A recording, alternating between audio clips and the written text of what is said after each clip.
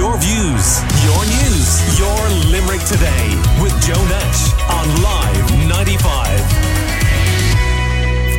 So, what is going to happen with things like food security and having enough raw material on our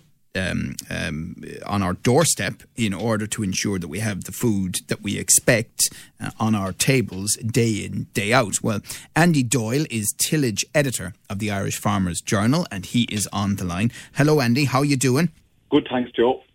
So there was a kind of an idea floated either by the Minister for Agriculture or people close to him over the weekend, which suggested you might have compulsory setting of crops on farms where they wouldn't have any experience of it.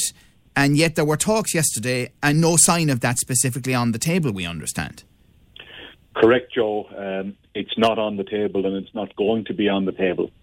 It would be a very poor use of national resources to force people to grow a crop that the land and or the climate is inherently unsuitable to. And I think everybody in the department knows that, and farmers know that as well. So, no, we don't foresee any move towards compulsory tillage. What is being considered is that perhaps people that have a mixed farm with some grassland and some tillage, maybe they would grow a little more. Or perhaps there are people in control of grassland who could be encouraged to give it up for tillage or to grow tillage on themselves, but many of those may not have the skills or the equipment or indeed the resources to do that. And what sort of crops do we grow at the moment in Ireland, and how much of our domestic market do they supply? Joe, the biggest crop, of course, is grass, and people often forget that as that it's actually a crop because it grows from the land. The major cereals we grow are wheat, oats and barley. We also grow a bit of rye and we grow a bit of triticale. They're small quantities. Rye is going increasingly towards the food stroke bread or to the drinks industry. So that's kind of a new market. So that is an expanding crop. Triticale is predominantly feed, and wheat is exclusively animal feed, with some very small exceptions. Barley is going to the feed market mainly, but also it's fueling the drinks industry. And then oats predominantly, actually that one is split reasonably well between the porridge market, the horse feed market, which is a premium market, and then the animal feed market, which would be going predominantly towards sheep. So that's the production, they're the crops. Between all of those, we're producing somewhere around 2.3 million tonnes, which is exactly 1% of, it's not even 1%.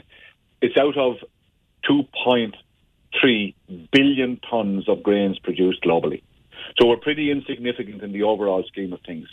But to put it in perspective, because we grow a bulk for feed, but there are some other markets, of the crops we grow, about 1.8 million tonnes goes to the feed market, but we produce almost 6 million tonnes of feed. So we're not 30% of the total feed supply. And that's leaving us vulnerable both on the supply side now and also on the issue of saying that we have Irish produce that we're selling abroad because there's so much imports coming in. Right. So what you've kind of said there, Andy, is that the overnight oats I had today, the horse that I might bet on at Cheltenham next week, for example, and if someone is drinking a beer over the next few weeks, or the spring lamb, all of that is connected to the list that you gave us. But in reality, we are not even close to self-sufficient on the staple that we would need on our tables. Not only are you not self-sufficient, Joe, but there is virtually zero contribution of the staple on your tables in the form of bread originating from Irish crops. And, amazing, I genuinely think that, because people don't think about these things, but they do buy Irish branded bread and probably assume, just in the nature of things you assume, well, sure, it's Irish, isn't it? But as you've just pointed out, well, yes and no. Well, it certainly doesn't involve Irish wheat. Some of the artisan producers, of which there are a growing number, might be using an amount of Irish wheat, but Irish wheat is not really that well suited to the production of our standard slice pan. That's a very high quality flour that's needed to do that. The Irish wheat, and we used exclusively Irish wheat, 100 plus years ago. That's all we had. But we were making predominantly brown breads that don't require this very fluffy texture, that don't require this extremely white flour. And I think it's time to go back, or if we go back to look at Irish staple bread, we really need to look at the type of product that we're using, particularly when you have the whole obesity debate hinging around really quick-release carbohydrates such as white bread. So where is it coming from there? I suspect you're about to say, well, some of it's coming from Ukraine.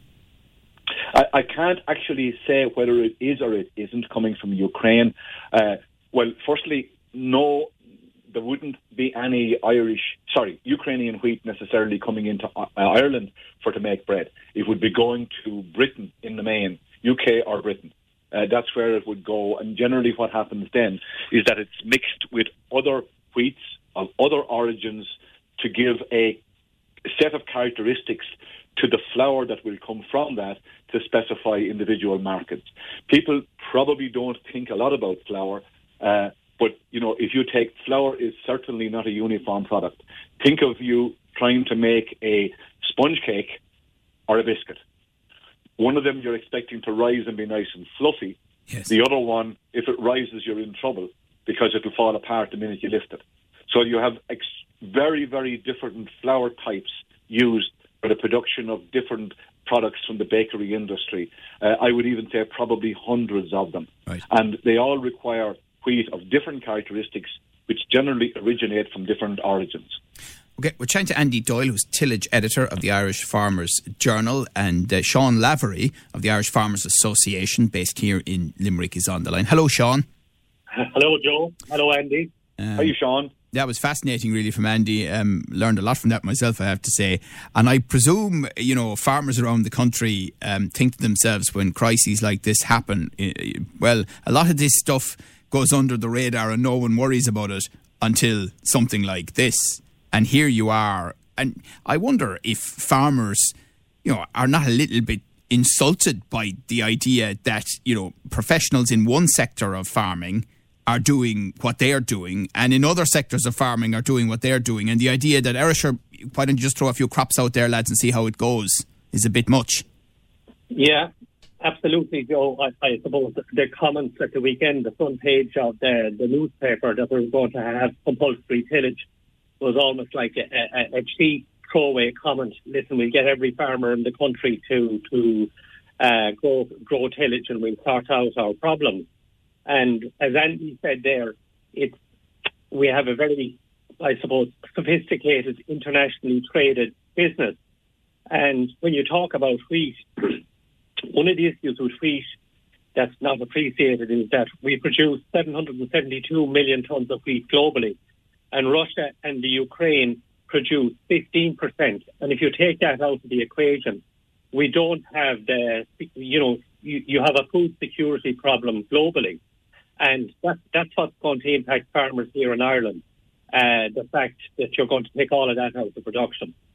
And presumably as well, I mean, in recent years, obviously they don't have as many All-Irelands in Kilkenny as we do, but they get more sunshine and more hours of sunshine in the sunny southeast for a reason, don't they? So even climate-wise, there are differences between the Golden Vale and there. It may only be a few miles, but it makes a difference.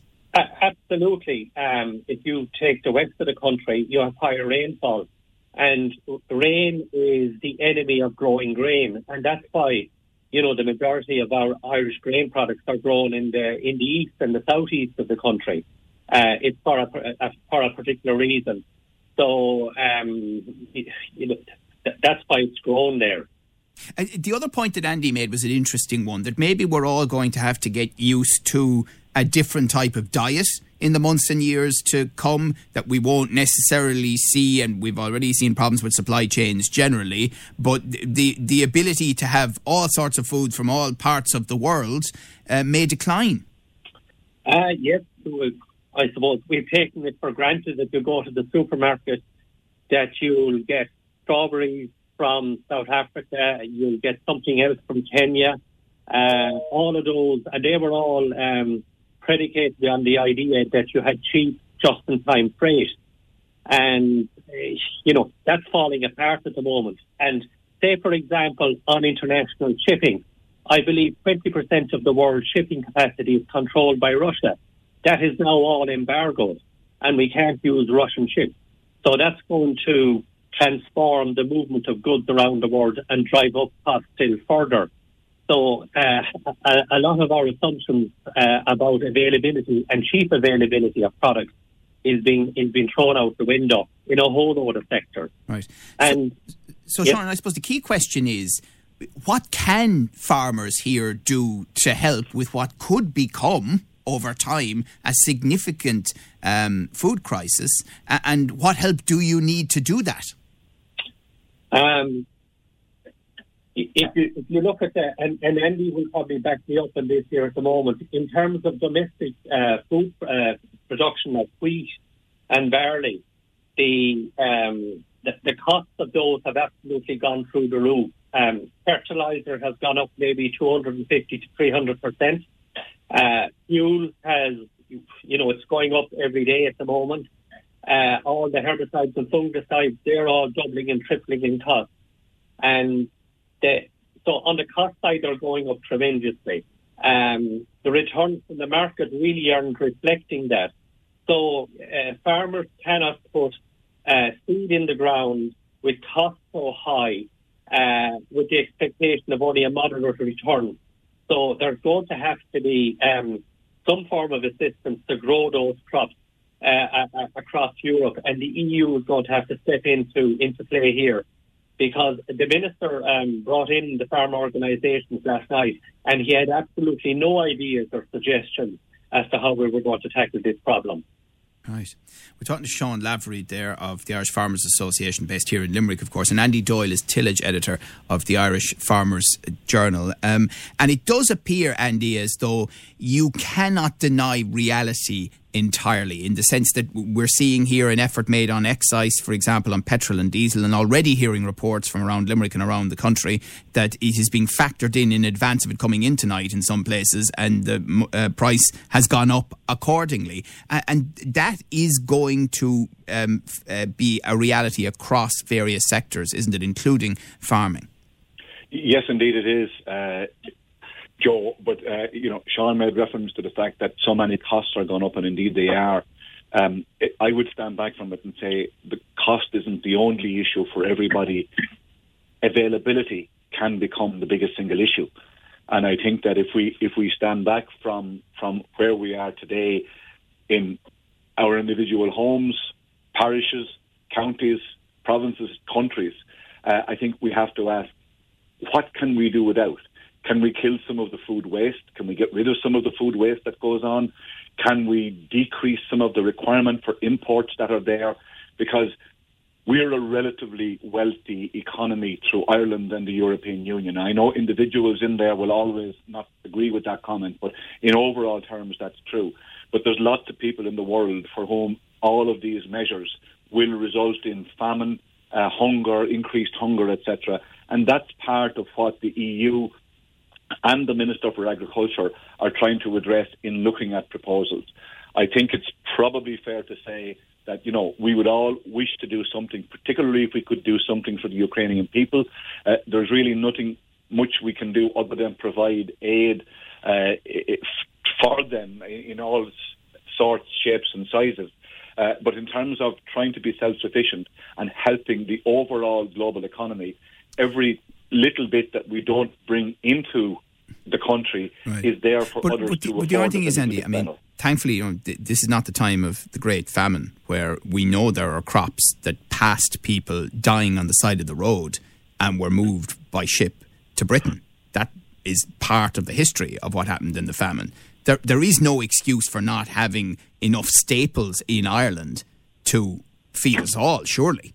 Well, look, let me ask the question, Joe, the other way around. How many people could Irish farming production sustain with a balanced diet? Right. So can you answer that question for me? No, I can't answer that, but I'm going to suggest it's somewhere around 1 million. So you reckon that with a balanced diet, 1 million, and we have a population of what, 5 at the moment? Yeah, we have a census coming up. We don't have bread. We have only a fraction of the potatoes that we consume.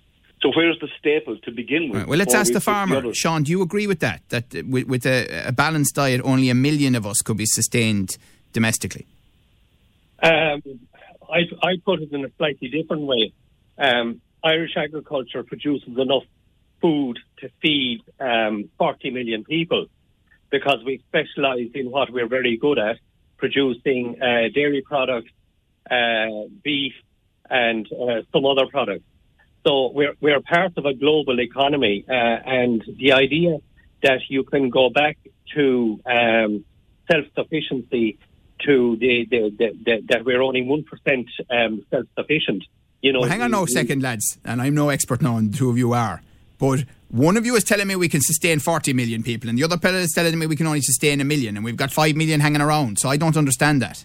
You're talking about a balanced diet, Joe. That's the issue. Like we contribute to the feeding of a lot of people, just as the Ukraine contributes to the feeding of a lot more people, but they don't feed them. It's a term that's thrown around willy-nilly. Look, you know, if you take it, what do you need? Your 3 staples on your plate and your bread in the evening. We don't have most of those ingredients produced in Ireland. Is that true, Sean? Do you agree with that? Absolutely. Like, as Andy said there, the wheat that we produce here in Ireland isn't suitable for bread making. We don't have any milling capacity. As you went back and said there earlier, during the Second World War, we had those facilities, but they became, I suppose, inefficient in the long term. And those parts of the production cycle and the supply chain moved elsewhere. But you know what this reminds me of? This reminds me of getting rid of the trams in Dublin and having to put the Lewis back in 70 or 80 years later. Yes, yeah, absolutely. You know, but I suppose we're in an internationally traded era where we source products from all over the world as efficiently and as cheaply as possible. And this is a consequence of it. And maybe it's the time to pause and rethink food security within Ireland and within Europe. Yeah. Because it has become, I suppose, it's become a luxury to say that you can put up an order on the internet and someone will go into an electronic bidding war and you never speak to anyone and you place your order and the goods arrive. It's become a bit more complicated now following COVID and the Ukrainian crisis. Yeah, absolutely.